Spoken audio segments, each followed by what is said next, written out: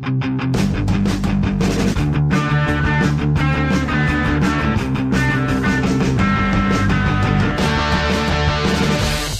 Popper, like players that circle games on the calendar knowing that it's a rivalry or a little bit of a chance for payback, whatever. This is the episode of OHL Stories that we've had circled on the calendar. We released it deliberately this week because it's going into Christmas, and you might want to listen to it more than once. It's also like a Christmas present with the winningest coach in the Ontario Hockey League, in the history of the league, and a guy whose name is synonymous with the league. Legend, suits him perfectly. Brian Kilrea, our guest this week. I think we're good. Yeah, I think we shut down the podcast. We'll take the year off, just like the OHL will. Hey. Whoa. Well, fair. I normally sometimes like to copy or borrow the way Spit and Chicklets intros their guests, running down some of their credentials and whatnot. We couldn't do that for Killer. I did it a little bit, but we didn't have enough time to list off all of the credentials for a guy like Brian Kilrea. We talk about it in the podcast that I called him in as a college student for an interview and got his house number, and he talked to me at length. I was probably a terrible interviewer. He probably thought it was a podcast. It was just for a web story, but I think it went on about 40 minutes, and he turned someone at the door away during the conversation. And that, to me, I was just like, this guy's turning someone at the door away for some college kid. He had no idea who I was, but just a guy that's been synonymous with hockey, synonymous with the OHL, has done so much for so many people. And you talk to many of his players, they talk about more the effect he had on them as people, more so than the effect he had on them as hockey players. And I think that says more about Brian Kilrea than you need to hear. Yeah, he turned a lot of boys into men in the good way, not like talking, rough and tumble this, although he liked that style of game, but players matured under him. He took their growth and development very seriously as a coach in this league, and he's definitely got some stories to share from the decades that he was involved and remains involved in this game to this day. So before we get to the Kilrea stories, I guess the big story in junior hockey right now, and you touched on one that nobody really wants to talk about. February 4th is still the date the Ontario Hockey League has circled on the calendar for a potential start. Certainly it could still be perceived as optimistic, but what's happening in the league right now across the Canadian Hockey League is, of course, the roster for Team Canada. No Shane Wright, no Donovan Sabrango, near and dear to the hearts of Kitchener Rangers fans, obviously. Thomas Harley and Jamie Drysdale make it from the OHL on D. Nonetheless, how surprised are you that Shane Wright does not make this team? Not surprised at all. Really not. You look at projected line combinations and such, and they have like Phil Tomasino on the 5th line. This guy's going to play in the National Hockey League next year. Like, my one buddy messaged me asking what I thought of the World Juniors and what I was expecting. And look at their forwards. Like, it's an absolute wagon of a team. That I don't know much about their goaltending. I'm not going to pretend I do, considering both OHL goalies got sent home.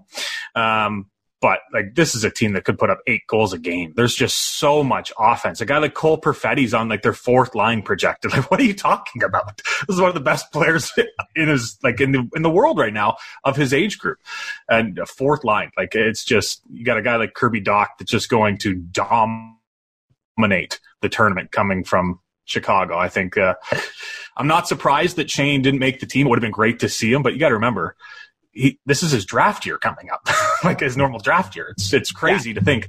Not NHL draft though. Don't get confused. The kid's going to be 16. Yeah.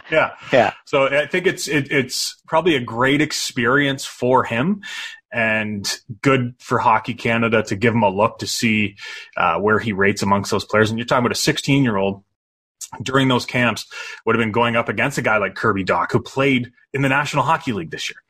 Like, it's great experience for a guy like Shane Wright. Hockey Canada obviously wants him there, and he's a special talent, but I'm not shocked in any way to think that the exceptional player status Shane Wright doesn't make the team.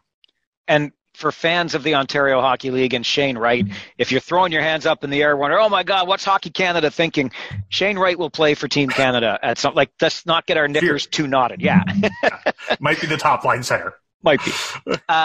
On that note, I know fans are pretty excited, as they always are for this tournament, and maybe even more so this year because it provides that sense of normalcy at Christmas time that we're all looking for as we get that glimmer of hope, that glimmer of light on the horizon that is a COVID-19 vaccine. But the bottom line here, Poper, is there's an element of risk, fans or no fans, that this tournament is even happening in Alberta right now.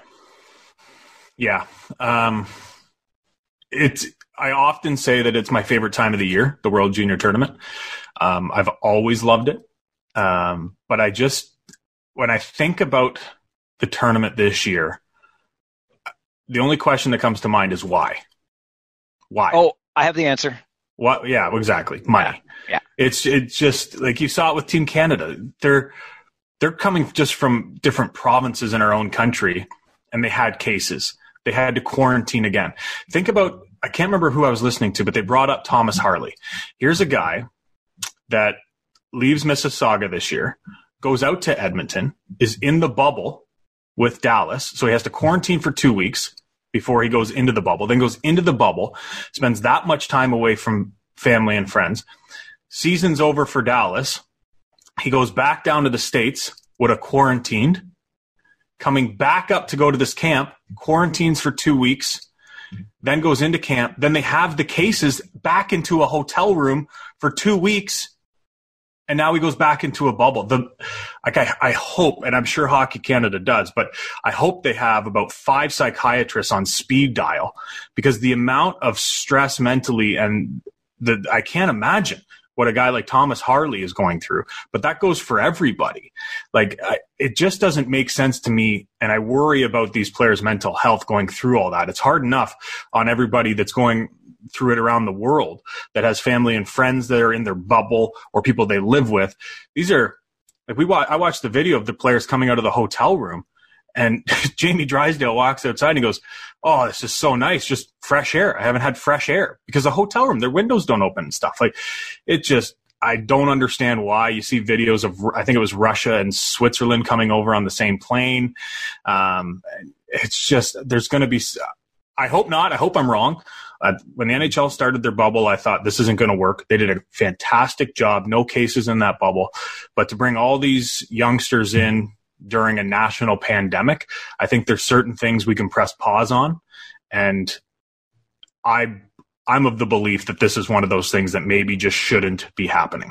I think you make a great point on the mental health. And if I'm being brutally honest, I'm less concerned about these guys than I am about the general population.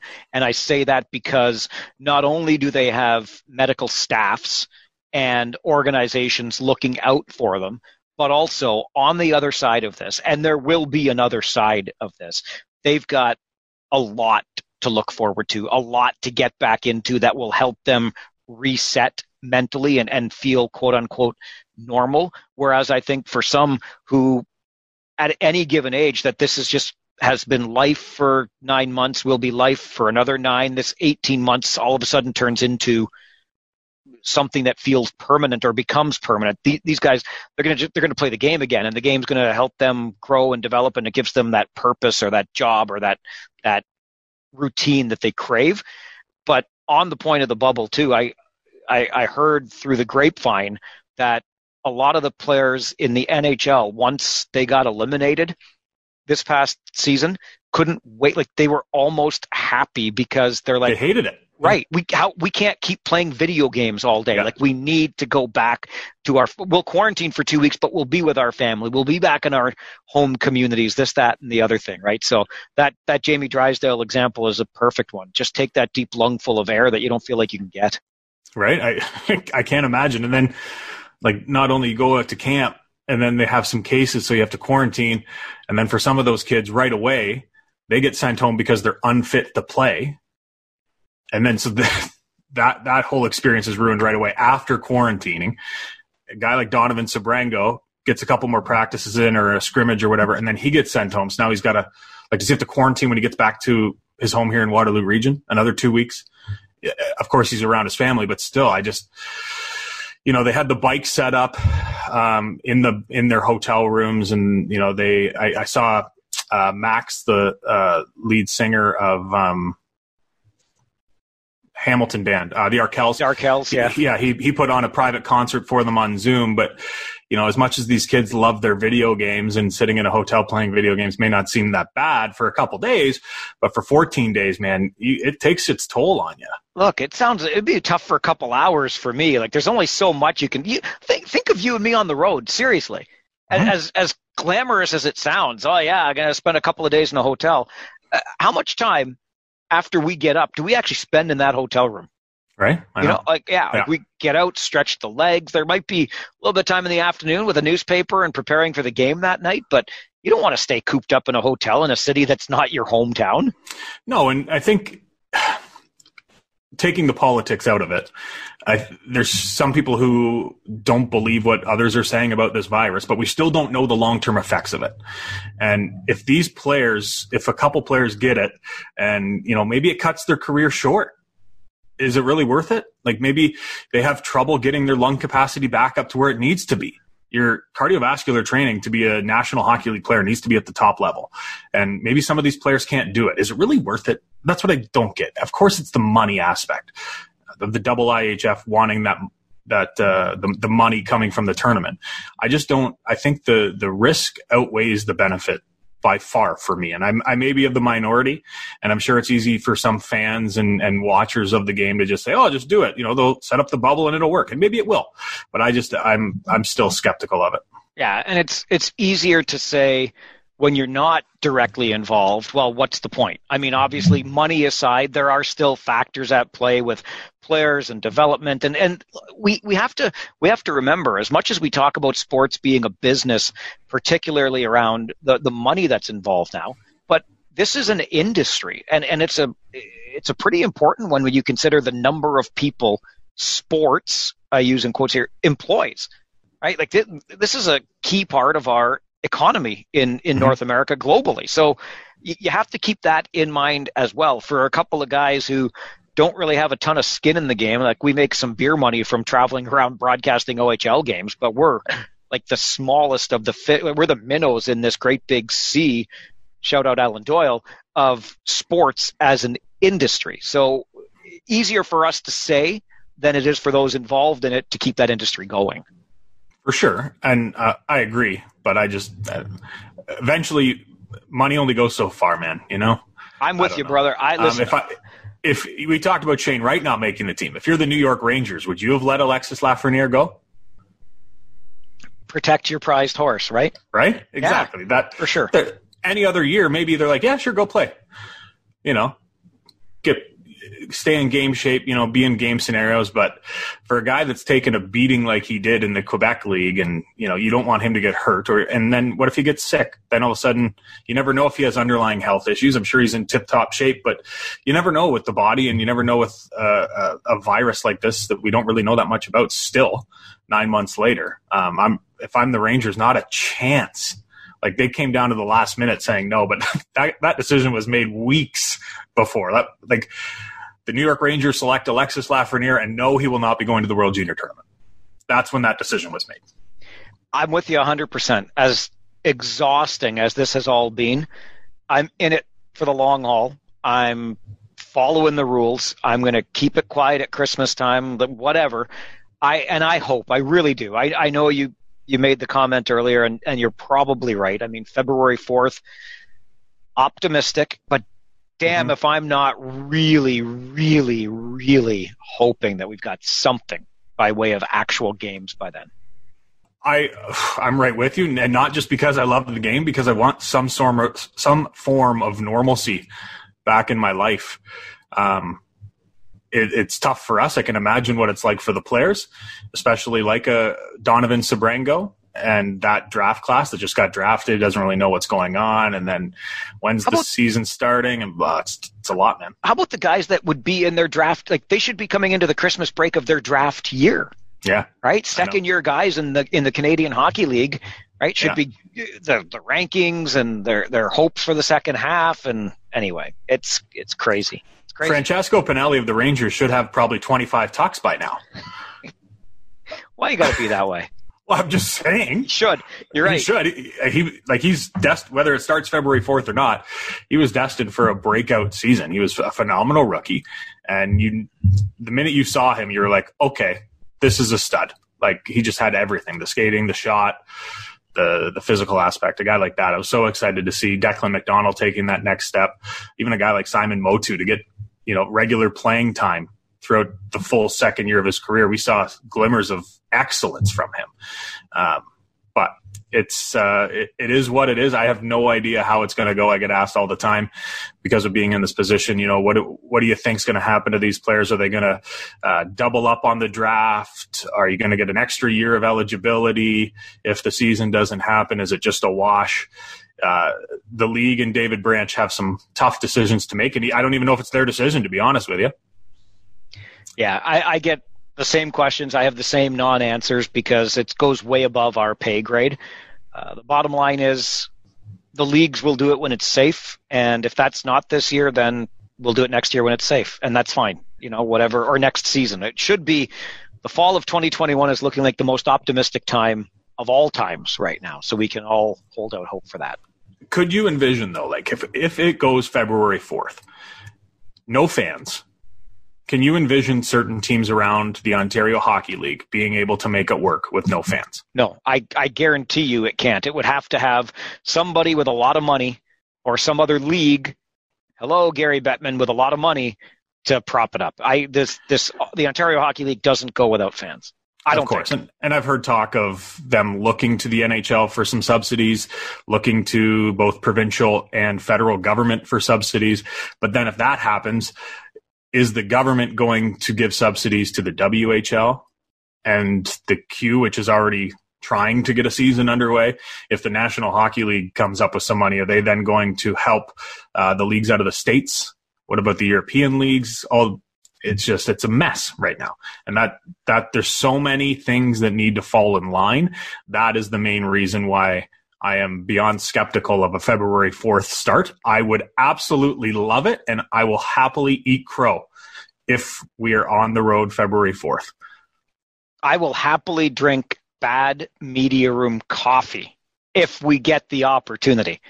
However, if we get the opportunity, I will happily have a Molson export in a hotel somewhere, because that was Brian Kilrea's drink of choice. I'm sure he had one or two Molson exports after the lengthy interview we put him through. Well played, sir. Way to get the product placement in where it belongs. And that ties into the big one. This is the last one before Christmas. It's long enough to maybe take in two parts or listen to multiple times. Gather the family around the Christmas tree and listen to the winningest coach in OHL history help fill the void between games as Brian Kilrea joins us on OHL Stories. It's a killer interview.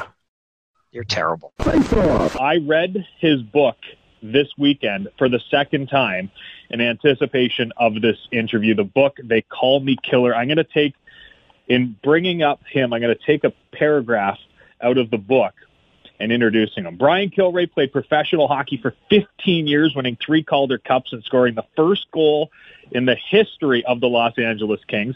He coached the Ottawa 67s for 32 years, winning a record 1,193 games, 2 Memorial Cups, and 4 Canadian Hockey League Coaches of the Year. Oh, yeah, that award is now named after Brian Killer.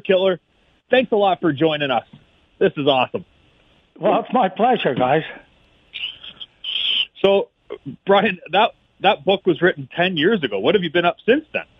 Well, because there's no hockey this year, it makes it a little difficult. But since I retired, the 67s, I still go to the games, and James Boyd looks after the team, and it's in good hands. So I just scouted along with Patty Higgins and Bert O'Brien, and I enjoy it. I enjoy going to the tournaments. I enjoy going to the games in Ottawa, seeing the kids come up that are going to be stars, hopefully. And onto the National League. So I've tried to keep myself busy in the winter with scouting and the hockey and the summer with golf. Since we were talking about the hands that the team is in right now under James Boyd, no question the past 2 seasons have been exceptional in Ottawa. And I wonder, Brian, how disappointing it was to have this past season. Obviously, there's nothing we can do about COVID-19, but boy, oh boy, the 67s were loaded for bear. And do you look at this as a season that what could have been, perhaps? Well, I think James put together 2 teams in a row that could have won Memorial Cup. They were challengers, and that's the best way to have it. But as it turned out, 2 years ago when he made the trade for the best goaltender in junior hockey and to have him go down with an injury, luckily we had a little guy by the name of Andre come in, and it was no fault of his that we didn't go on. It's just I think we lost a little bit of confidence.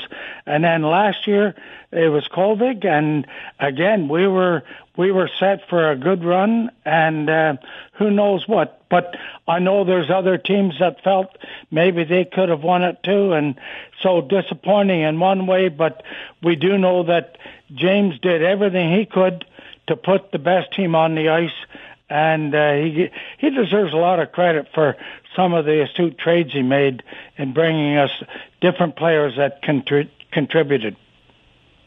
Kilrea, it's been over a decade since you stepped away from behind the bench and a little while since you stepped away from being general manager. Walking into the Civic Center, do you still get the same feelings that you did back in the day? Well, no, I used to get the feeling it was excitement and nervousness. It didn't matter how many years I had coached or how old I was. I still got a little bit nervous for games, and I used to go down around 4:30 for a 7:30 game and just sit by myself. I enjoyed a cigar and just think of the line matchups and the players and everything else. But I wasn't really big on line matching. I like to think that when I put a line on the ice or a player on the ice, they were good enough to be there, and so it didn't matter who they were playing against. Those cigars, Killer, are synonymous with your name and your coaching career. Was there a time that you could light up one of those stogies on the bus? Oh, yes, there was. And before, we had a driver a couple of drivers that smoked, and they didn't mind. I used to always ask them, do you mind? And they'd open their little vent window because they smoked cigarettes. And a lot of the smoke would go out the window, but every once in a while, one of the players would come up and say that smoke is really, I don't like it or it stinks. And my answer was, what team do you want to go to that doesn't smoke? And so they'd go back to their seat, and they put up with me, put it that way. That was the same with being honest with my music. I was a great Anne Murray fan, and I used to have my own machine, and I just played Anne Murray, whether it was from here to Kitchener or here to Sault Ste. Marie. And that's one way it was over 300 miles, one way it was 500, but it was Anne Murray and cigars.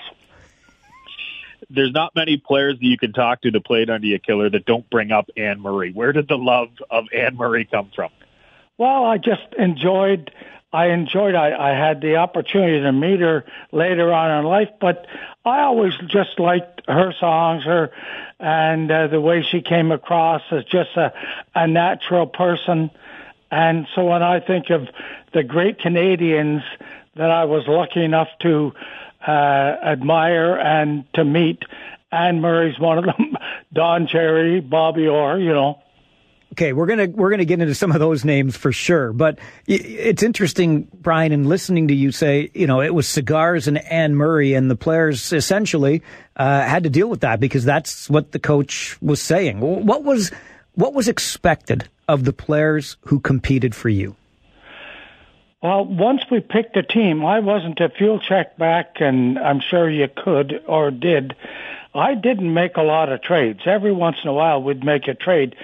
Certainly, if I could improve the club, I would, but I like to think that the players that we picked at the start and went through some of the tough practices and learning and growing up, that if they could put up with me at the start, then I could certainly go along with them. So when I look back, like I said, I didn't make a lot of trades, but when I did, it was for the sole purpose of maybe that one or two players that would make a difference in winning and losing.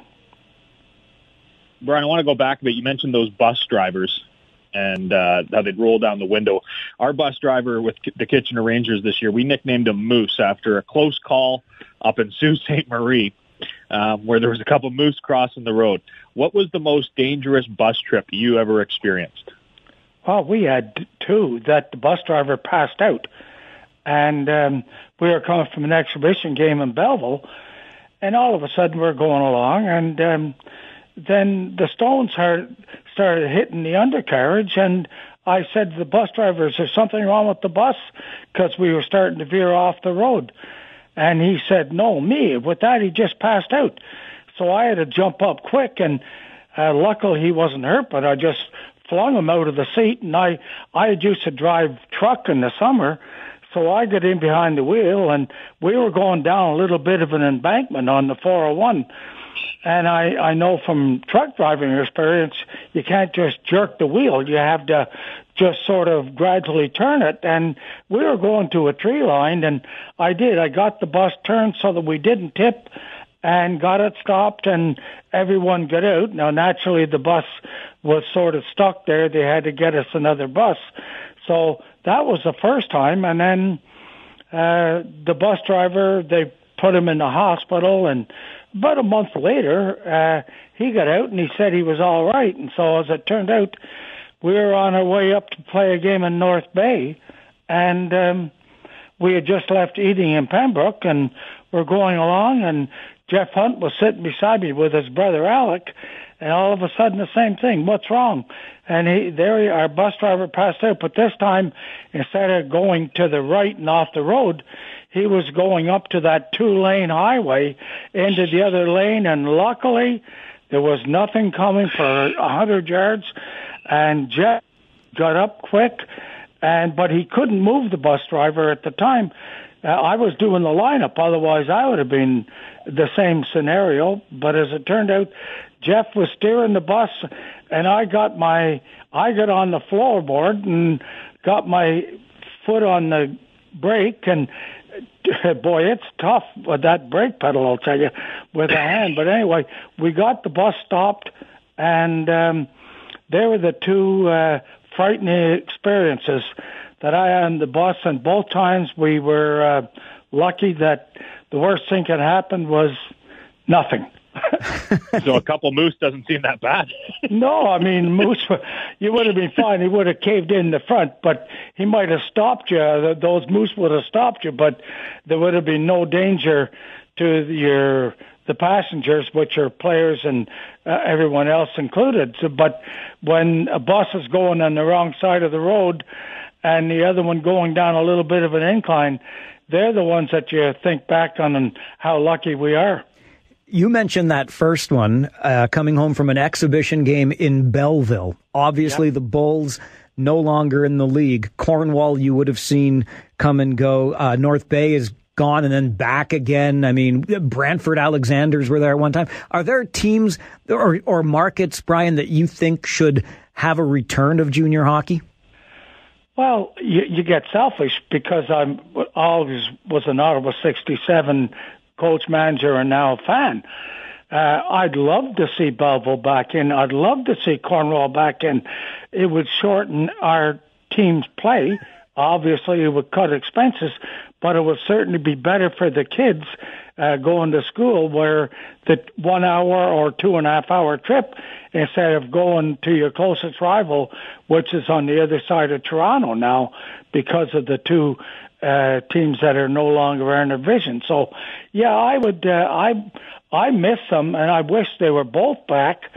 But with the Senators taking over Belleville and now doing that renovation, I was always hoping it would fail. and they would come back in to our league, but obviously that isn't going to happen. And Cornwall, I just felt bad. I think it was Willie Wise that moved the team up to Newmarket when they went away, and that was tough because there we had a close rival, 1 hour great rivalry, and when I think back to Orville Tessier and Gordy Wood there, they were great friends of mine, and it was a good visit as well. Killer, that Belleville-Ottawa rivalry is something that many new fans of the league don't know about. If someone were to ask you about that rivalry in your heyday, how would you explain it? Well, I would say it was fierce. I mean, Larry Mavety was there, to start when the Bulls were eliminated or put into our league with Doc Vaughn.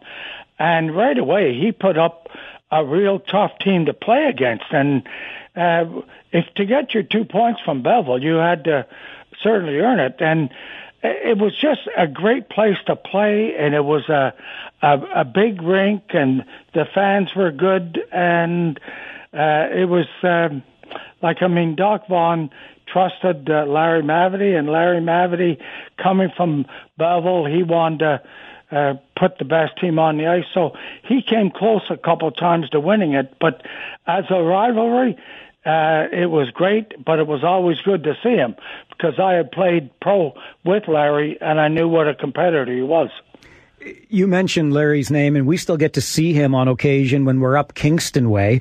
And he's one of these names, Brian, that's also synonymous with the game of junior hockey. You would have coached against the McQueens, the Templetons, the LaForges. I mean, we could go on and on. Was there a coach that you really loved matching up against in your career?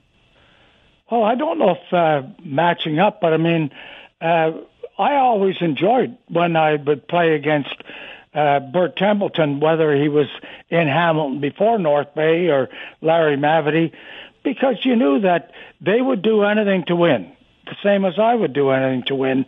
But the thing was, at the end of the game, we'd go and have a beer together and laugh about who won or lost, and then it was wait till the next game and hope you could do something about it. But it was friendship, and there was a lot of good friends, and I remember different people in Kitchener. There was Joe McDonnell, who I had great respect for, and when he was there for years, I really enjoyed going to Kitchener and seeing Joe, still talk to him, and he was one of the good guys. You make a trade with Joe McDonnell, Bert Templeton, Larry Mavety, Hunter, Tessier. They were names. You make a trade, it was done. You didn't have to worry about them changing their mind or going seeing if they could better the deal. You mentioned making trades, and you didn't make many of them, Brian. But I know loyalty and your word means a lot to you. There's a great story in your book about a player who came to you and was unhappy about his billets, and you found another place for him to live. Do you recall that? Yes, I do. I wouldn't mention his name because he was a good kid, but it was it was somebody that had been with me for a few years, and she had a girl that was growing up, and as it turned out, he said, she knows my business. And I said, well, what business do you have that you have to worry about a girl in your class? I said, so anyway, as it turned out, the final stepping stone was we were playing a game in Hamilton that night, and as it turned out, after the game, Don Cherry had come down to see me, and so I was away from the dressing room, waiting until everybody was ready to get in the bus, and then I would have said goodbye to Don and got on. Well, he came over and interrupted a conversation with Don and I, and he said, I hope you haven't forgot about that move. And that was the last straw. The move came the next day when I called and asked the team. And by the way, I used to have a couple of small rules that, and I used to go and visit every kid. By the way, I'll finish that rule bit. I used to go to everybody and say to them, I have very few rules. I'm pretty lenient. on curfews because kids have to grow up and have fun. But I said I don't allow long hair, beards or mustaches, and or jewelry. And so anyway, this one kid who I had caught twice now with earrings on, and I said I don't really have to tell somebody twice about getting rid of that earring. So when it turned out the next day when I made the trade, I called him in and I said, by the way, I've got that new landlady for you, but she lives in Windsor, and but they don't mind if you wear earrings. So that was my parting shot, and he left. And but the one thing I wanted to say was, ever since I took over first year, I went and visited everyone we ever drafted, whether it was in Wawa, Thunder Bay, or even the States. I visited them all to let them know just what to expect when they come to Ottawa. And because when kids come to your camp, you don't really have a lot of time to talk to parents and let them understand what's going to happen, should they make the team or not make the team. So I try to cover that by going to visit them before training camp so they know what to expect when they came to camp.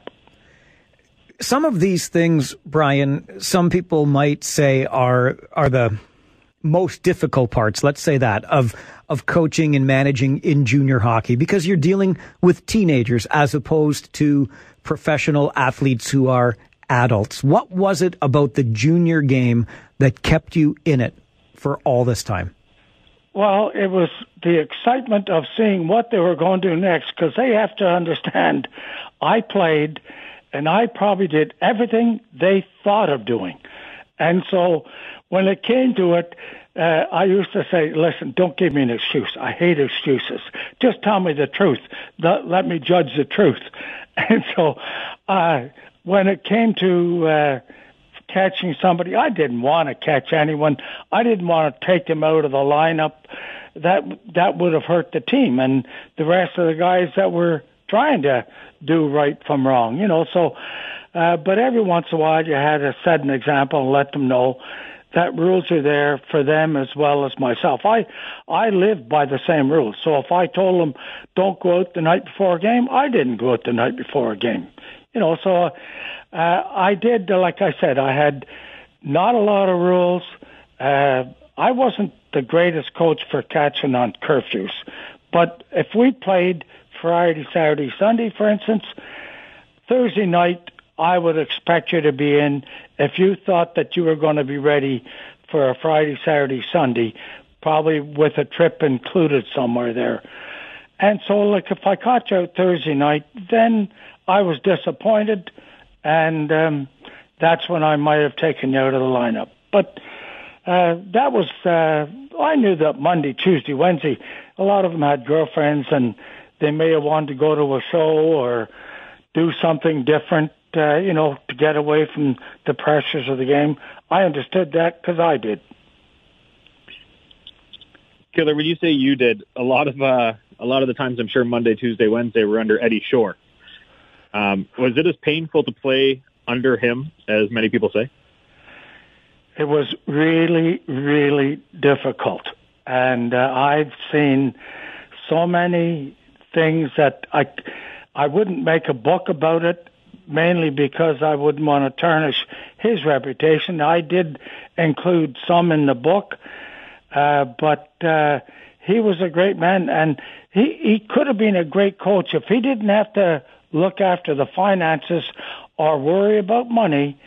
Then I kind of think it would have been different, but he had both, and the team as well as the expenses, and sometimes that took precedent with him, but he was very difficult. I mean, you don't tie a rope around a goaltender's neck and say, then fall, And so I've seen there. I use some of the examples that happened to me, so that people would understand it wasn't a hearsay story. Like I got hit on a Saturday night from behind, cross-check, and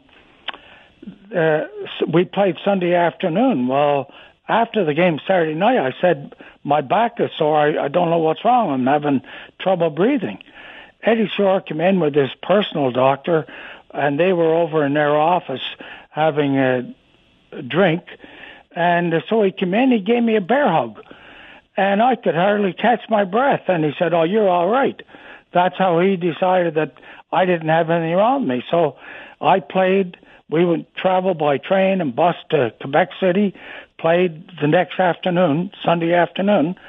And after the game, I went across the street where after we got back to the hotel where we could go and have a beer and a sandwich. And when I got to the other side, I couldn't catch my breath. I went down to my hands and knees.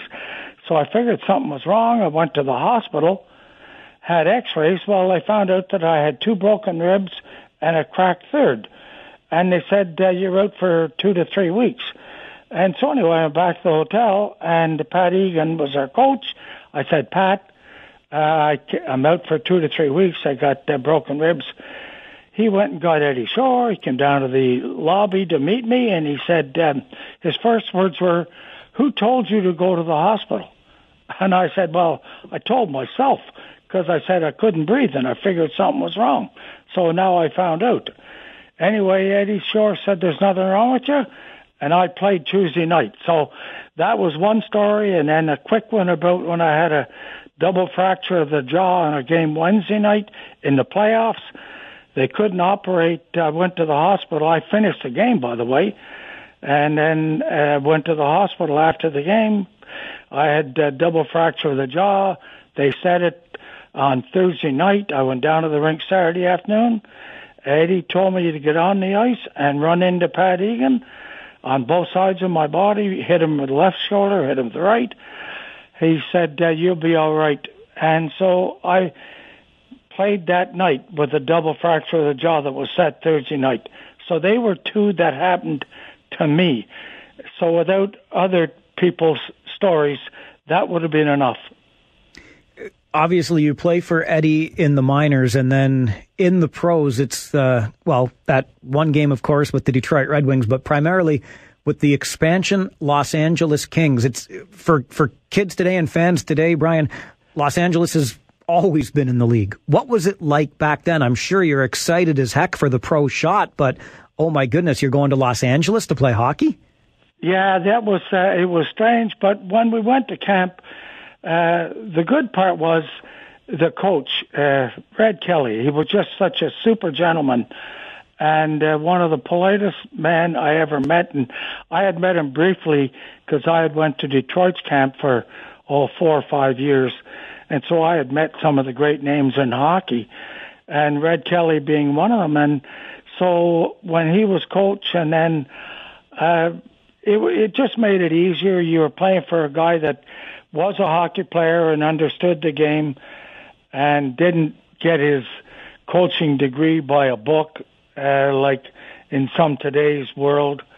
And everyone tried. They wanted to be there, but when I got to Los Angeles, I wasn't ready for the heat. It was just something different for me, and I didn't really enjoy it. And I'm one of the few, and probably in the world, that ever asked to be sent back because it was just too hot, and I wasn't having fun, and that was the extent of it. And so I went back to Springfield and enjoyed it there.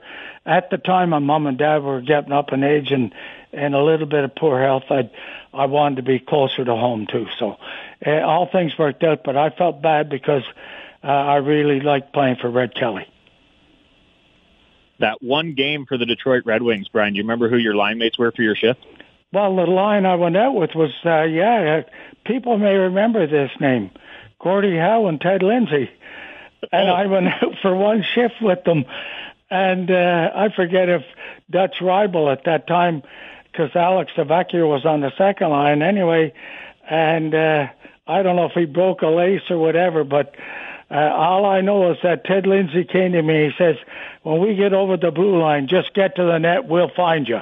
And so that's what happened. And anyway, it was a memorable shift because two of the greatest players in the world were alignment for whether it was be 30 seconds or not. You had one of the greats in Ottawa in junior hockey in Peter Lee, who scored 81 one season in the Ontario Hockey League. Can you remember one, Brian? Or, I mean, obviously, after all the time you spent, maybe we can allow a list here, but the players that really stood out to you that you coached in the Ontario Hockey League? Well, if I went quick, I might be able to get a few more in, but I want to tell you one story about Peter Lee. Practice used to be at 4 o'clock till 6 or 10 to 6. Peter Lee would be on at 3:30. When everyone else left at 10 to 6, Peter Lee would stay till 7. And we had to go get him weighted pucks. We had to glue two together because he shot one, and that wasn't enough. He wanted the power so they could move it. That's why his shot so improved. And so when I think of greatness, there's no greater divider of hard work than Peter Lee. He made himself that good. But, I mean, I was lucky to have a Dougie Wilson, a Mike Pekka, Bobby Smith, Steve Payne, Corey Locke, Jimmy Fox. I mean, they're quick names that I'm just going through. If I go back a way long time, Timmy Young was one of the great players that I had that, so anyway, I probably forgot some that are going to be mad at me when they hear this, but that was a quick parlay of some of the greatness. All those players that played under you, Brian, they all talk about the famous, you've got three options. What were those three options? Well, we won't use the definitive words, but they were get the puck out, get the puck off the glass, and get the puck out. So it was a simple solution, especially when whether you're killing a penalty or at the end of the game or whatever the case may be. We used to have fun, and I know that there was one fellow that I just loved as a player, Sean Donovan. And I'll never forget the one story that you never know what you're going to say. I mean, you can talk to some coaches. All of a sudden, when you go in the room and you're giving them hang a little bit, you don't rehearse something. You just go in and it comes off. And my style was I always hit somebody else, whether it was one or two guys, and then get the guy I really wanted. And I'll never forget the one time we're in Niagara Falls, and it was that small rink, and Sean Donovan had great speed, and we're in our end, and next thing you know, he'd start breaking out. Well, they couldn't get him the puck, and he'd get out to the red line, then he'd start coming back into our end. Then he'd get the puck in our end, and then, as it turned out, he was with Mike Peck on the line, and it was our best line. But the first period, we're down 3-1, and they were on for 2 goals against, both the same way, giving the puck to Donovan when he was coming back to our end and losing the puck. And so I'll never forget walking the room, gave a couple of guys a little bit of hang, and then went to Donovan. And he used to just look at, he never said a word. He just the most super kid you could think of. He just looked at me. And I said, Donovan, I don't know if you're playing right wing for me or left wing for them. And the rest of the team just broke up laughing. Mike Pekka was sitting beside him, and I'll never forget, Mike Pekka just almost left the seat. And so anyway, I just left the room and left them all in that way, and they were just comical because that was the end of it. And we went out, and it was the next period, we just took it to them and ended up winning the game pretty big, and Peck and Donovan dominated the game. And so, like I said many a time, it wasn't win one for the Gipper that was the great speeches. I think humor had a lot to do with some of our serious talks in the dressing room. Time is cruel sometimes, and it marches on and waits for no man, and all of those sayings that come along with it. Obviously, Brian, you're still involved in the game, and you're still involved with the Ottawa 67s, but stepping away from your coaching duties after obviously establishing the records that you established, winning the championships that you won, and meeting and teaching all of these players? How tough was it for you? It was tough because, I probably would have tried to stay forever, but I did say at one time to Jeff Hunt, it's tough on the kids because they're coming here, and we had a new influx of coaches. And when you think of the great new coaches, there was a Tommy Webster, and, they won in Windsor, and then you had Mark and Dale Hunter in London, and you had so many good young coaches coming, even the kid in Kitchener that end up coaching out west now, that there were so many young coaches that were coming along that I said, kids talk. And so a kid gets drafted by Ottawa, and all of a sudden he talks to a guy, for instance, in London, and he says, who? Oh, you got drafted by London. Oh, you're going to Dale Hunter. Yeah, he just left the National Hockey League. Oh, you're going to Ottawa. You're with that old guy that's been there 30 years. And so I always said I didn't want to be putting the kids under the gun of coming in with an old guy who might have lost touch with some of today's reality. So I think it was that statement that helped Jeff make the decision, along with myself, that we'll get by. And I'll never forget when Don Cherry said, don't do it. I had said, okay, I'm going to retire, but I'll let everyone know, retire in a year in advance. Don said, don't do it. And I said, well, the only reason I'm doing it is because the press guys around Ontario were so good to me that I think it's only fair that if they know that it's my last year around the league and around their rink, if they want to do an interview, fine. If they don't, that's fine too. But I didn't want to have them try to search me down to get my final thoughts about coaching. So I did it for a couple of reasons. One, because of my age and the disparity between kids and me, and also the people that followed the team, broadcast the team, or wrote for the team, to give them a chance that if they had any questions, I'd try to answer them when I had the time there.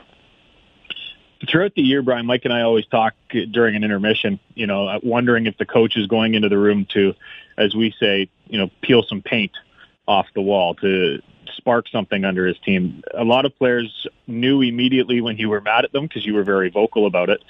But you also said that after you made your point, then it was all forgotten. And you mentioned you used a lot of humor to get your point across, from comparing a player as a dog humping a pumpkin to asking a player who recently got sent back from the NHL if he left his brain in San Jose. Where did the humor aspect come into your coaching? Well, I don't know. I kind of think it.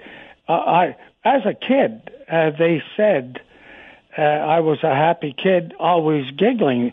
My nickname, actually, growing up was Gig Kilrea, shortened from Giggy. And so I was Giggy. I was Giggles, Giggy, Gig before Killer. And so I always had a good sense of humor. I think it came from my dad, because I'll never forget sitting at the table, and I was only young, and my uncle come in, and he wasn't, he had some shell shock from the war, and he had went out on his own and bought a pair of pants, but they were come up fairly high on his chest, and and so anyway, he came down, put them on, he came down, he says, well, Jack, what do you think of this? I don't need you to pick a pair of pants. What do you think of this? And my dad said, they look a little tight in the chest. Well, at the time, I didn't think, I didn't laugh because I wasn't sure. Then all of a sudden, I later on thought, a little tight in the chest. When did you ever hear a pair of pants being tight in the chest? My dad had a sense of humor, and I guess I got some of it from him and some of it from some of the fellows that when we played for Eddie Shore. The name Hunter has come up a couple of times in our chat already today, Brian, and obviously Mark and Dale have something going in London that fans of 19 other teams love to hate, and of course everybody loves it in London. Say what you want about the team and being everybody's favorite target, I guess, in the OHL. There is a tremendous amount of success happening right now in that city. Do you think Dale can touch your record for coaching wins? If he stays healthy, and if he, it's health. I had a few setbacks with my health, and who knows, Dale may all of a sudden say, one day or another, the travel is just a little bit tough. But as long as you're having fun and enjoying it, and as long as the kids are behaving and doing and listening, then he could go on for a lot of years. He's got a great partner in Mark, who I always considered, and I've always said, no one will outwork Mark Hunter. Whether it was him traveling down to get inroads into the United States for some of those players that he found or somewhere else, no one will outwork him. I'll never forget some of the stories when I was in the league and Mark Hunter would call me at 8 o'clock in the morning. Well, he'd wake me up, but he had already been out in the field for a couple hours. I mean, that was the way he was, and so nothing's changed. He gets up and he works, and with Dale, they've got a great partnership, and that all stems from their dad, Dick, who was unbelievable when it came to being the toughest hunter of all. Dick was, but he instilled in them hard work, and that's what they do. Brian, your number one thing when it came to coaching was move the puck. If someone's further up the ice than you move the puck to them. Did you actually, in Peterborough, put your forward line on the blue line for the entire game because Peterborough was playing so defensive? Not the entire game, and I'll tell you what happened. They had come out and said, we're going to show them how we're going to stop that big line of theirs, which is Bobby Smith, Steve Payne, Timmy Higgins. And I had a funny feeling they were just going to shadow and even play tighter than they usually did, you know. So anyway, I said to them, if they do this, I told Steve Payne and Timmy Higgins, the two wingers, just go stand at the blue line and let those wingers stay out of the way. Just get right against the boards and let the wingers stay with you. So then all of a sudden I said, Bobby, you go wherever you want and let Keith Acton go wherever he wants. If he wants to shout at you, go and stand against the wall and just stay there. Who cares?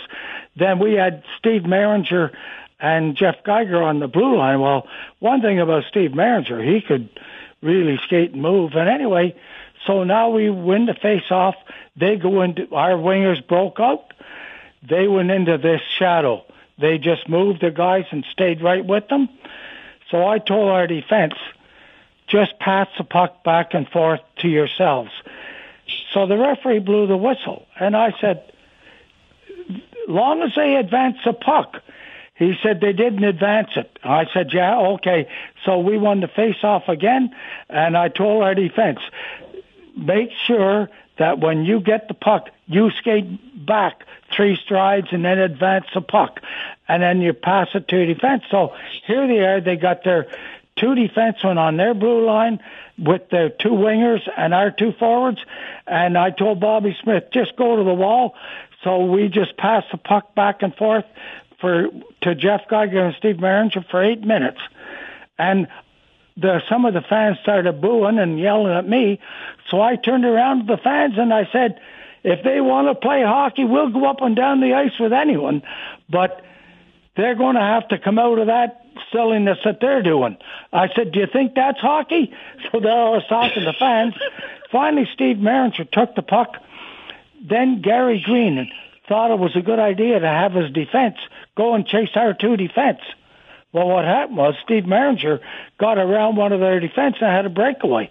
But the goaltender stopped it. Anyway, froze the puck. Anyway, I changed the line, and then we went back. 8 minutes we did that, and then the rest of the game was up and down the ice. Matter of fact, I think the game ended in a tie.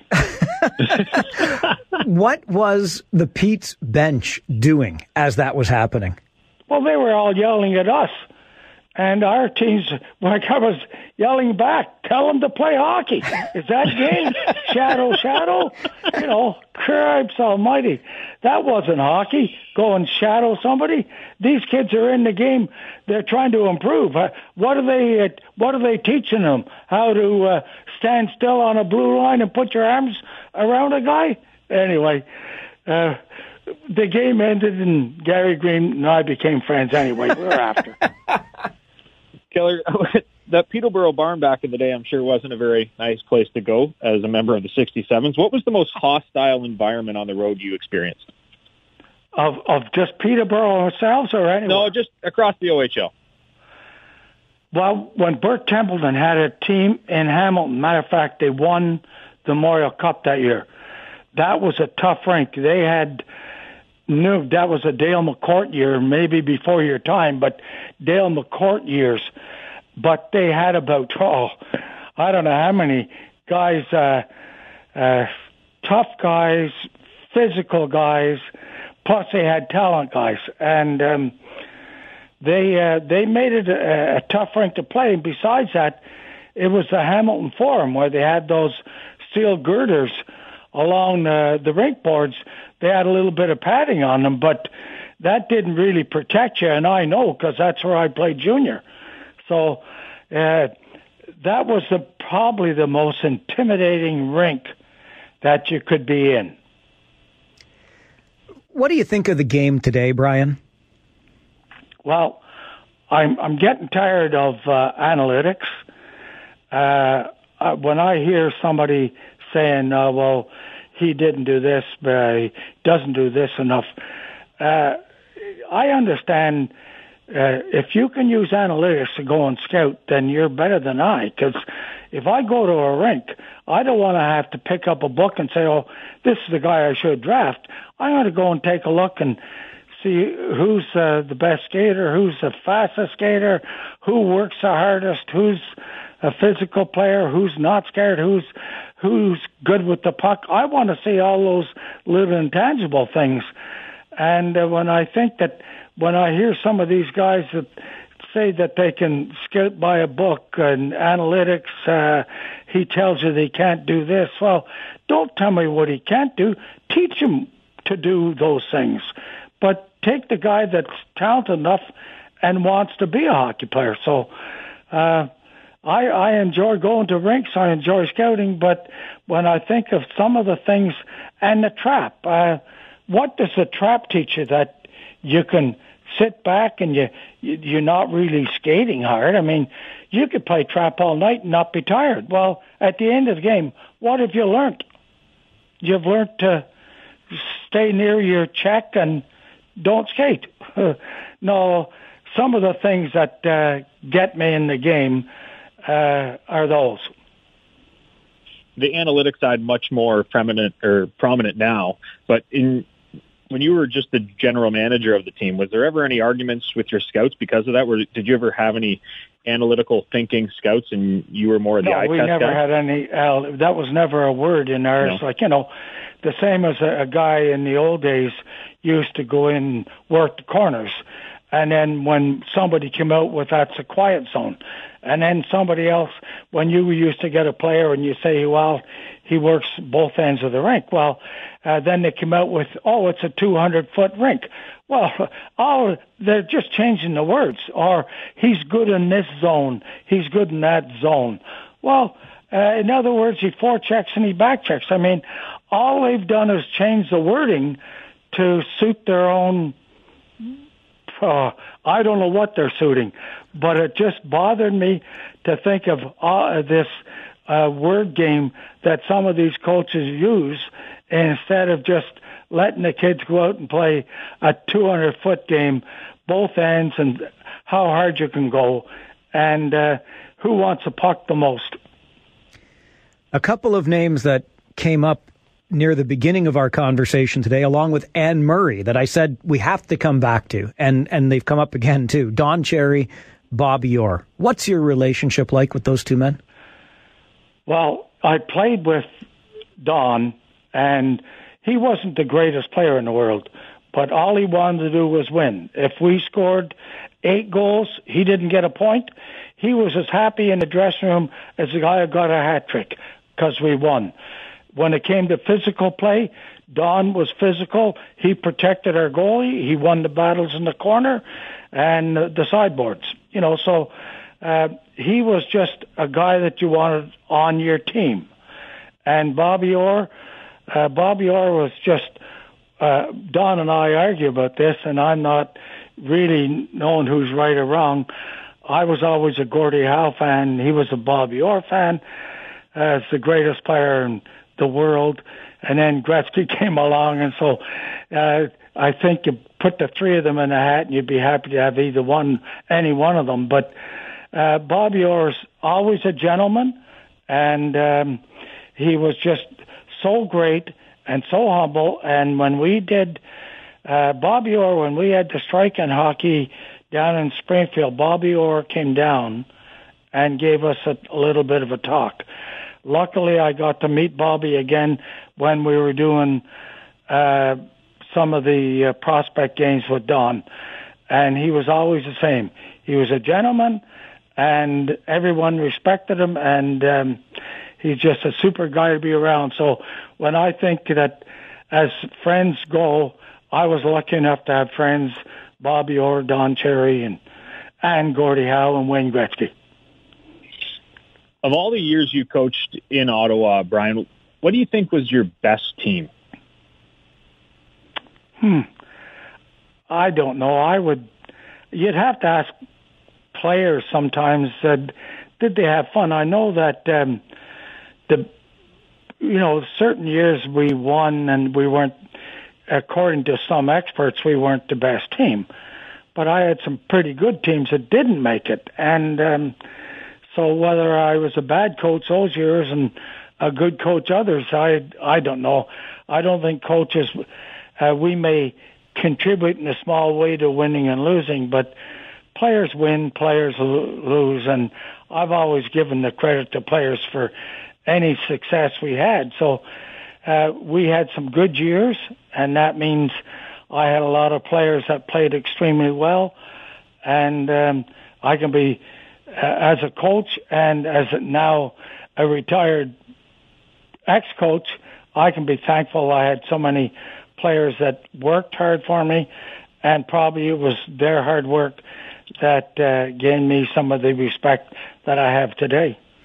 I thought for sure you were going to say the 84 team that beat Lemieux and Laval in Kitchener and then smashed the Rangers in the final. Well, that was a big one for us because we had two injuries before the game. Brad Shaw and Mark Patterson that weren't supposed to play.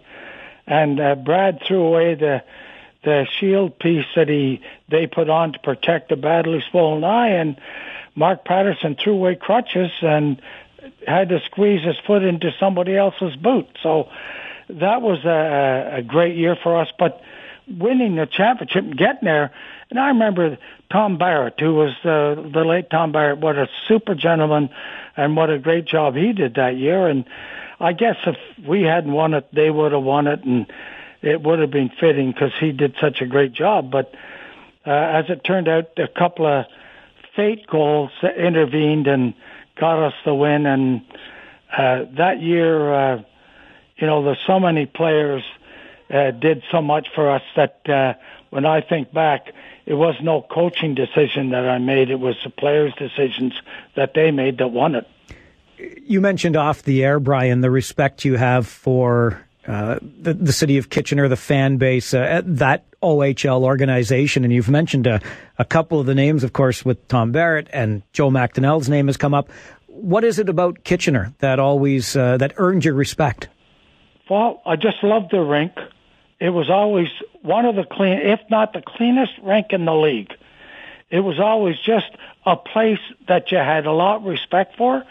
And the fans, no matter if it was a good year or a tougher year, the fans supported their team. And they always said, right back to the days I remember when Joe Crozier was there and others, but Orville Tessier was there.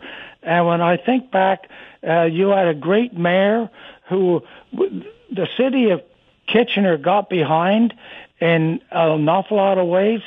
I was there the night they honored Paul Coffey. What a tremendous individual he was and is. And I just think what they did and always did for their players and past people, that the respect everybody got. And so when you think back, I think it comes down to the city, the fans. The city were behind everything they did, whether it was the rink that needed this or the equipment, whatever they needed, they got. And the fans were always supportive of it, and they always had respect around the league, and even in when we used to go to meetings. Kitchener were well represented by their management team. Was there any place you didn't like going? You talked about how you always enjoyed the bus rides because you got to see the beautiful province of Ontario.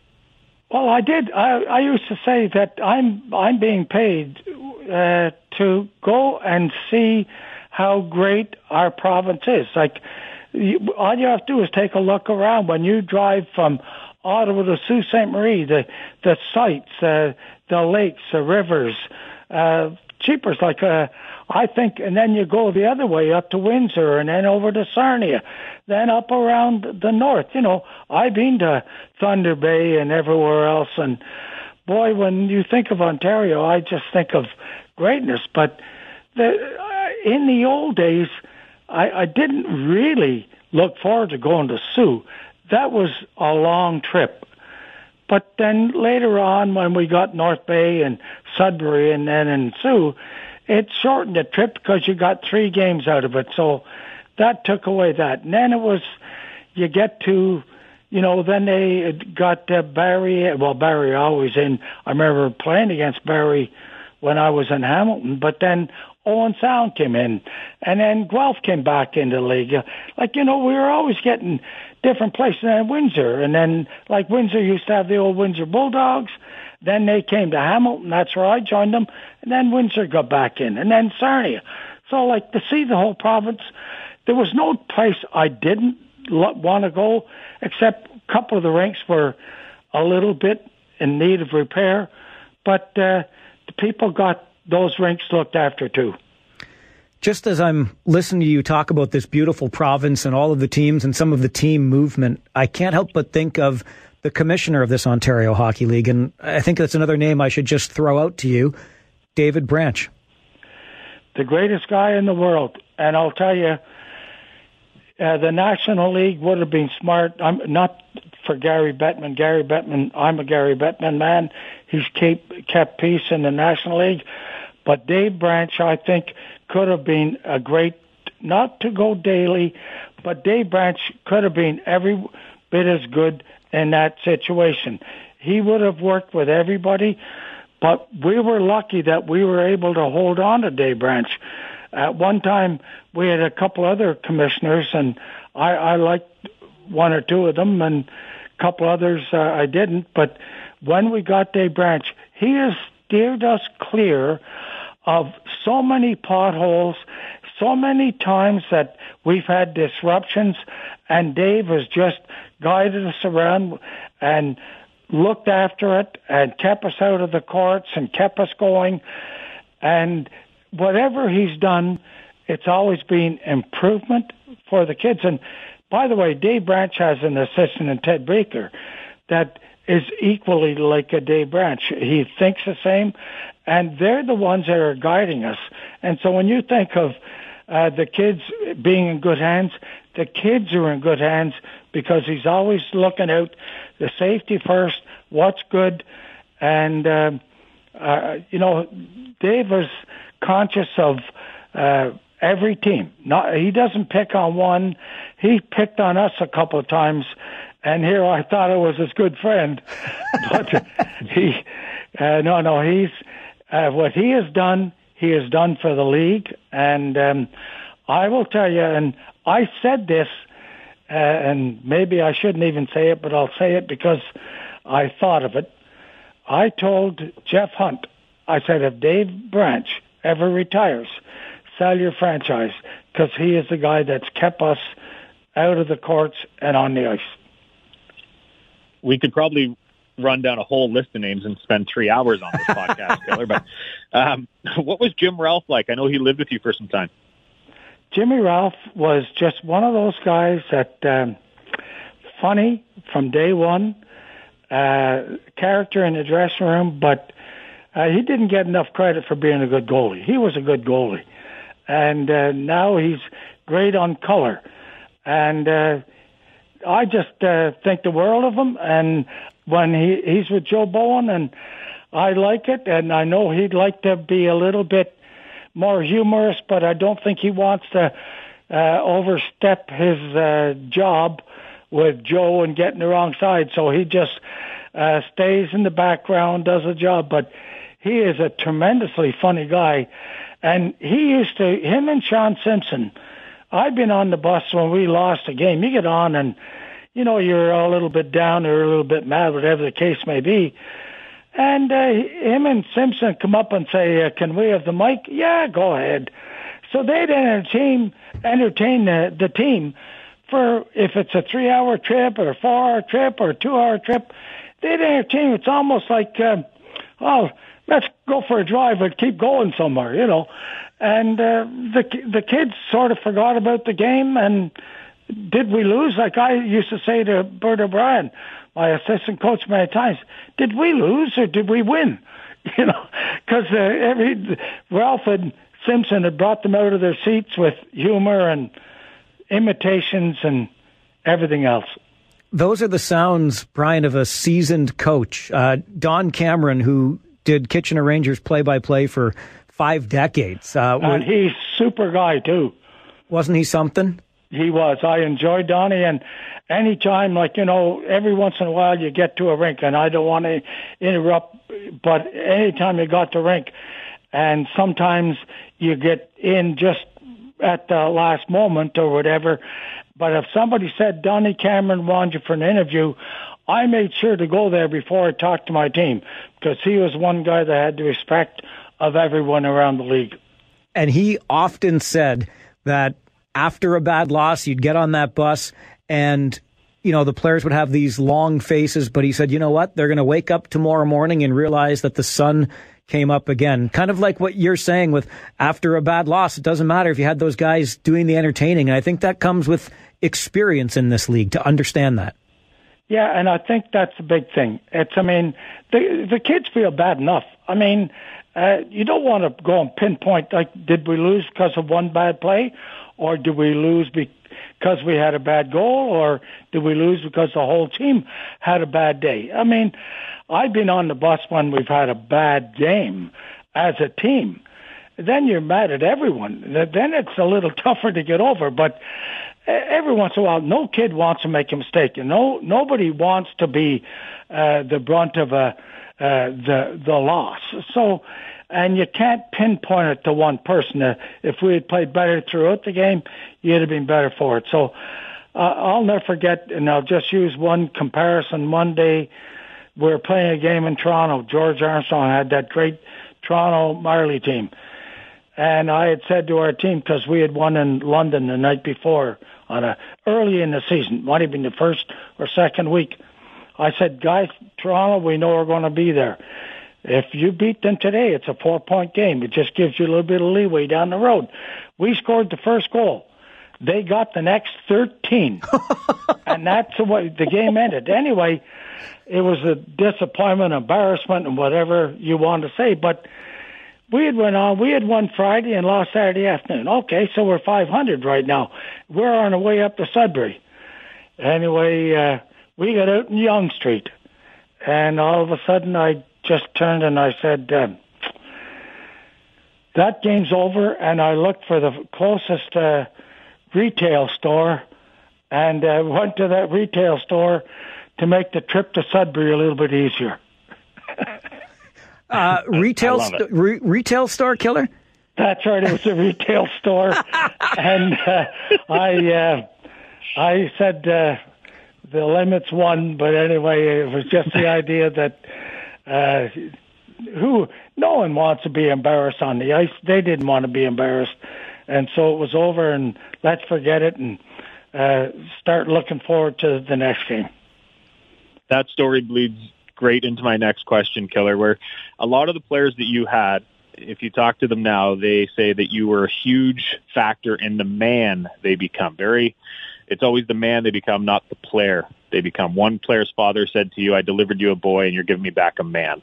How much were you, or did you view yourself as more so a father figure and somebody who was helping raise the man versus how much you were helping coach the player? Well, I tried to do both. I tried to make a better player out of them, and I also let them know respect and grow up. And like I've said in the book, we cleaned our own bus. And I would go and check it before to make sure that everything was off the floor. We cleaned our own dressings on the road.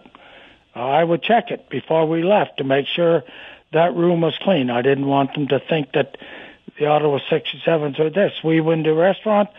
We thanked the chef. We thanked the waitresses. We brought our tables to an area where they could, or our dishes to an area where they could get them. If that was the case, bring your dirties up or whatever. But it was just like a little bit of respect. Don't wear a hat in a restaurant. My line was, we're not expecting rain through that roof, so get that hat off. And I just, it was just a growing up process that I tried to follow. And at the end, I think that the players respected it. It just became natural to them in their second and third or fourth year, for that matter. And anyone that didn't follow the rules quickly adhered to them by the other players as well as myself. Your name is deservedly synonymous with the Ontario Hockey League. It's the stuff of legend, but you did have that 2-year stint in the NHL, and not a bad place to be with the dynastic New York Islanders under Al Arbour. What did you learn from him as a coach?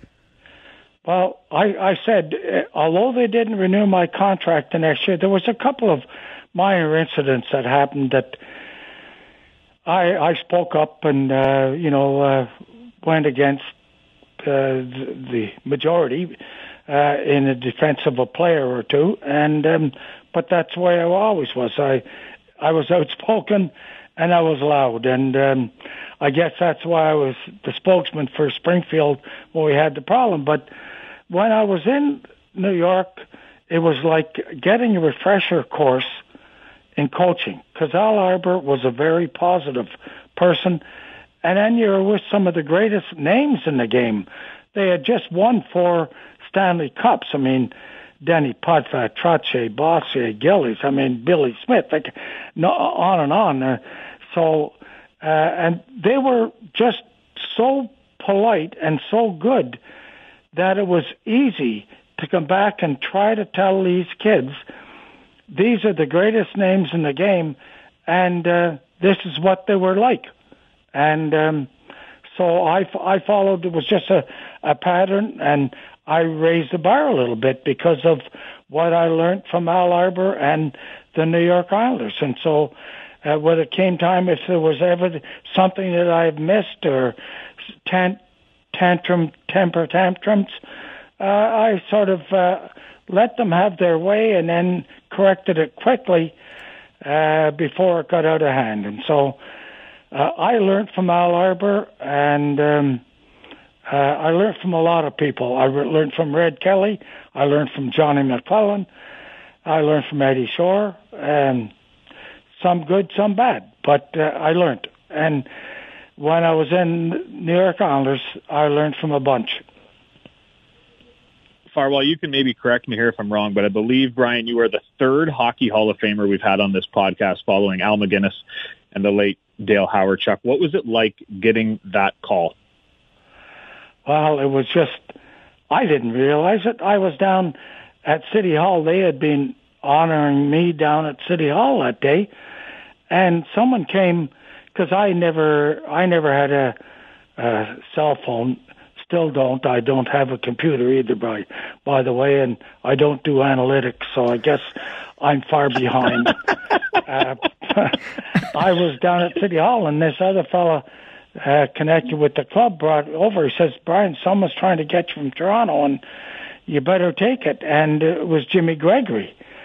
And I have known Jimmy Gregory since the days when Toronto Marlies, Frank Bonello and Jimmy Gregory were running the Marlies. And so, yes, Jimmy, what's wrong? And he told me that I was inducted in the Hall of Fame, the Hall called, and I didn't even know I was up for it. And I couldn't believe it. And then he said, you can't say nothing because it's not going to be announced till 5 o'clock. And this was at 2 o'clock.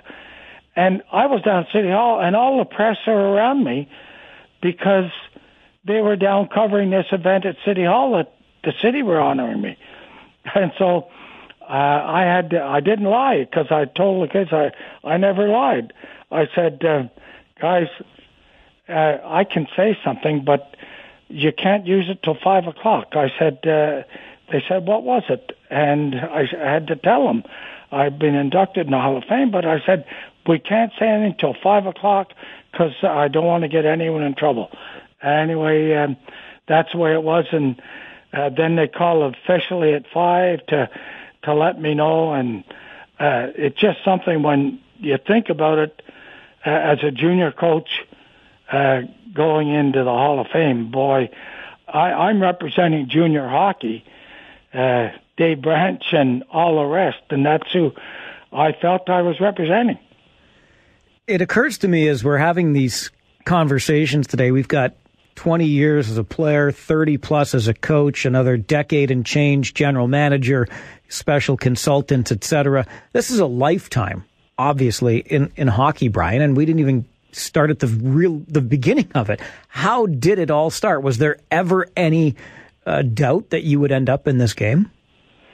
No, not in my mind. I remember when when I was only a little guy, I think it's in one of the books. They did 2 books on me, and I'm not sure if they went back to when I was a little guy, but when I was 4 years old, I got a pair of skates, and those double rudders, as they were in the old days, but there was a family, a Duncan family, down at the bottom of our street, about 6 houses away, and they used to have a rink, an outdoor rink, and my dad would take me down, and it'd stick me in a corner. Now, the bigger guys would skate around. They'd just sort of skate around me, and I'd have my own little stick in this little pond, this little corner, and play around, and had my fun, but I learned how to skate, learned how to play, and then as I grew up, I was a pretty good junior, and then when I got to be 16, I was playing, and our team got eliminated, and this team,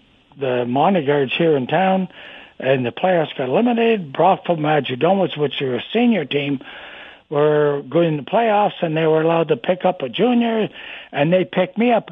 So I was, 17, and I was playing against seniors in a senior league. And, boy, that was a rude awakening because they were all men and tough men. Anyway, I improved, and then I went back to junior next year to 2 years in Hamilton. But I learned, and I'll never forget when I was 16. This isn't for kids about school. You may want to take this part out, but when I was 16, we had a Lisgar team, and as a junior in Lisgar, I made the senior team. Well, and the next year I went back to hockey for grade 11, and they built a gym on the rink. So I said, where are we playing hockey this year? And they said, there's no hockey program this year. Lisgar are out because we got the gym on the rink, no rink. Oh, so I went in, put my books in the locker. My dad had a photo shop. I went up. I said, I just quit school. I'm going to be a hockey player. Trigonometry, geometry, and algebra aren't going to do it for me. And I said, so I can work here. You haven't replaced me. I worked there all summer. And I said, I'll just skate every day and work here and do whatever I have to and get my games in. And I did. My dad used to let me, I'd run down to a rink. There was a rink, St. Luke's Park. Oh, it was about a mile away, maybe more. I'd run down every afternoon at about 1:30 till about 3. Then I'd run back and then do my pickups and then go back in and do my developing and printing and everything else for our Photoshop. But he let me have that. And then if I had a game that night, then whoever I was playing for, I was playing. But then, so hockey was always, I was going to be a hockey player from day one and not really a good student. Excuse me, it wasn't long after you got married that you had your son Billy, followed by 2 daughters. Did your parenting style mirror your coaching style? No, I just left him alone. If my son was going to be a hockey player, he'd have to do it on his own, because I didn't want to push. I've heard others push and everything else, and I wanted him to have the same amount of fun I did. And if hockey's in it, good. And if something else in it, good. He was a good hockey player, but he wasn't. He didn't have the temperament to go on. Sometimes you have to have that little nutsy brain that says, no matter what, I'm going to do it. And he was a little bit more sensible than I was. What do you do to keep busy these days, Brian? Well, I'll tell you, through the summer, it was great because I golfed 3 times a week. But now I was hoping that I used to be able to scout 2 and 3 times a week, sometimes Saturday afternoon, but Monday and then sometimes Saturday night and that sort of stuff, and the occasional odd game, in the midweek. But with no hockey this year, it's just walk the dog twice a day and watch NFL football and tape another game and tape some mystery programs. I was always big on Agatha Christie, Poirot and Miss Marple and all that. So I taped a lot of them, and I got the VCR that we can use the old style and have some of them. So that's how I fill my day. You've mentioned the name Bert O'Brien. He was your assistant coach for, I think, over 18 years or so. Yes, he was. He was one of a group of guys that rode the bus and were around you all the time. With Bert, there was Tank, Stump, and Bobby.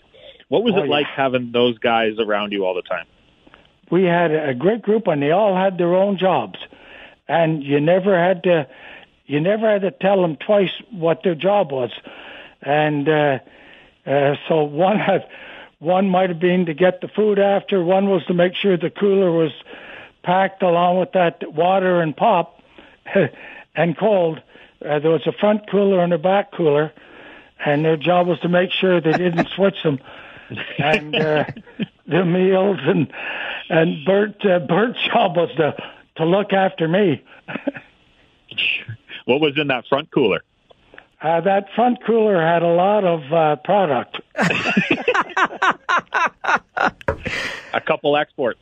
Yeah, we in the old days it was you could have a couple and fine. Then it was today's world that they didn't feel it was the right image, and so I can understand it. And that was another reason why it was easier adjustment for me. It's no longer on buses, same as cigars. So I did get out at the right time. I got one more quick one here, if you don't mind, Farwell. I don't mind. The book in question here, it obviously talks about how much or how great of a storyteller Killer is, and I think we all just experienced that. But it ends with Brian saying, "Did I tell you the one about when Stump fell asleep under the seats of the bus?" And it kind of leaves you on a cliffhanger there. So I'm hoping that Killer can extend the book and tell us when Stump fell asleep under the seats of the bus. I guess it was, we were loading it, and maybe he had to wait for some of the buses to come, and it might have been exhaustion, or it could have been other things. But anyway, he was just sort of relaxed. Did he lose his teeth? That was another story. Oh. So many stories about Stump all of a sudden. What a way to end it. Oh, yeah, that was a story. And then there was another story about Tank. And he had his teeth were in a glass, and somehow they gave it, the fella found them when they were cleaning the room, gave them to me before I left. So anyway, I never told Tank, so I made him do the game without them. And we said, well, we called the hotel. They're not there, Tank. And so I let him suffer on the bus. And finally, it was about an hour out of Sudbury. I said, oh, Tank, what's this I got in my pocket? And I gave him his teeth. So anyway, we used to have our fun front and back on the bus. Great stuff and great stories. Brian, thank you again so much for doing this with us. You're welcome, guys. Good luck. Thank you. Stay Thanks, well. Killer. Much appreciated. Okay, thanks.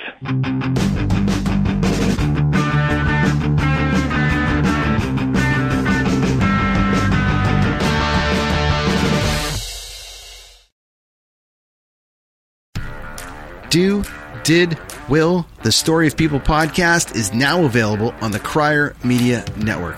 The first 5 episodes are here and feature some incredible guests that fit into one or all 3 of those categories. Ready? Tara Sloan from the San Jose Sharks Undercurrent podcast at NBC Sports. Marianne Iveson from Iveson Voice and the Let's Take This Outside podcast to talk about the world of outdoors as well as voiceover land. Ariana Hunsicker, future Canadian Paralympic swimmer, already winning tons of awards for this country. Scott McGregor from the Hot Wallet podcast to dumb down the world of crypto, Bitcoin, and NFTs so you don't have to. And Jackie Holowati from Climate Pledge Arena in Seattle, Washington, the first net zero carbon certified arena on the planet. Wherever you get your pods, wherever you watch your pods, and on the Crier Media Network. Another Sound Off Media Company podcast.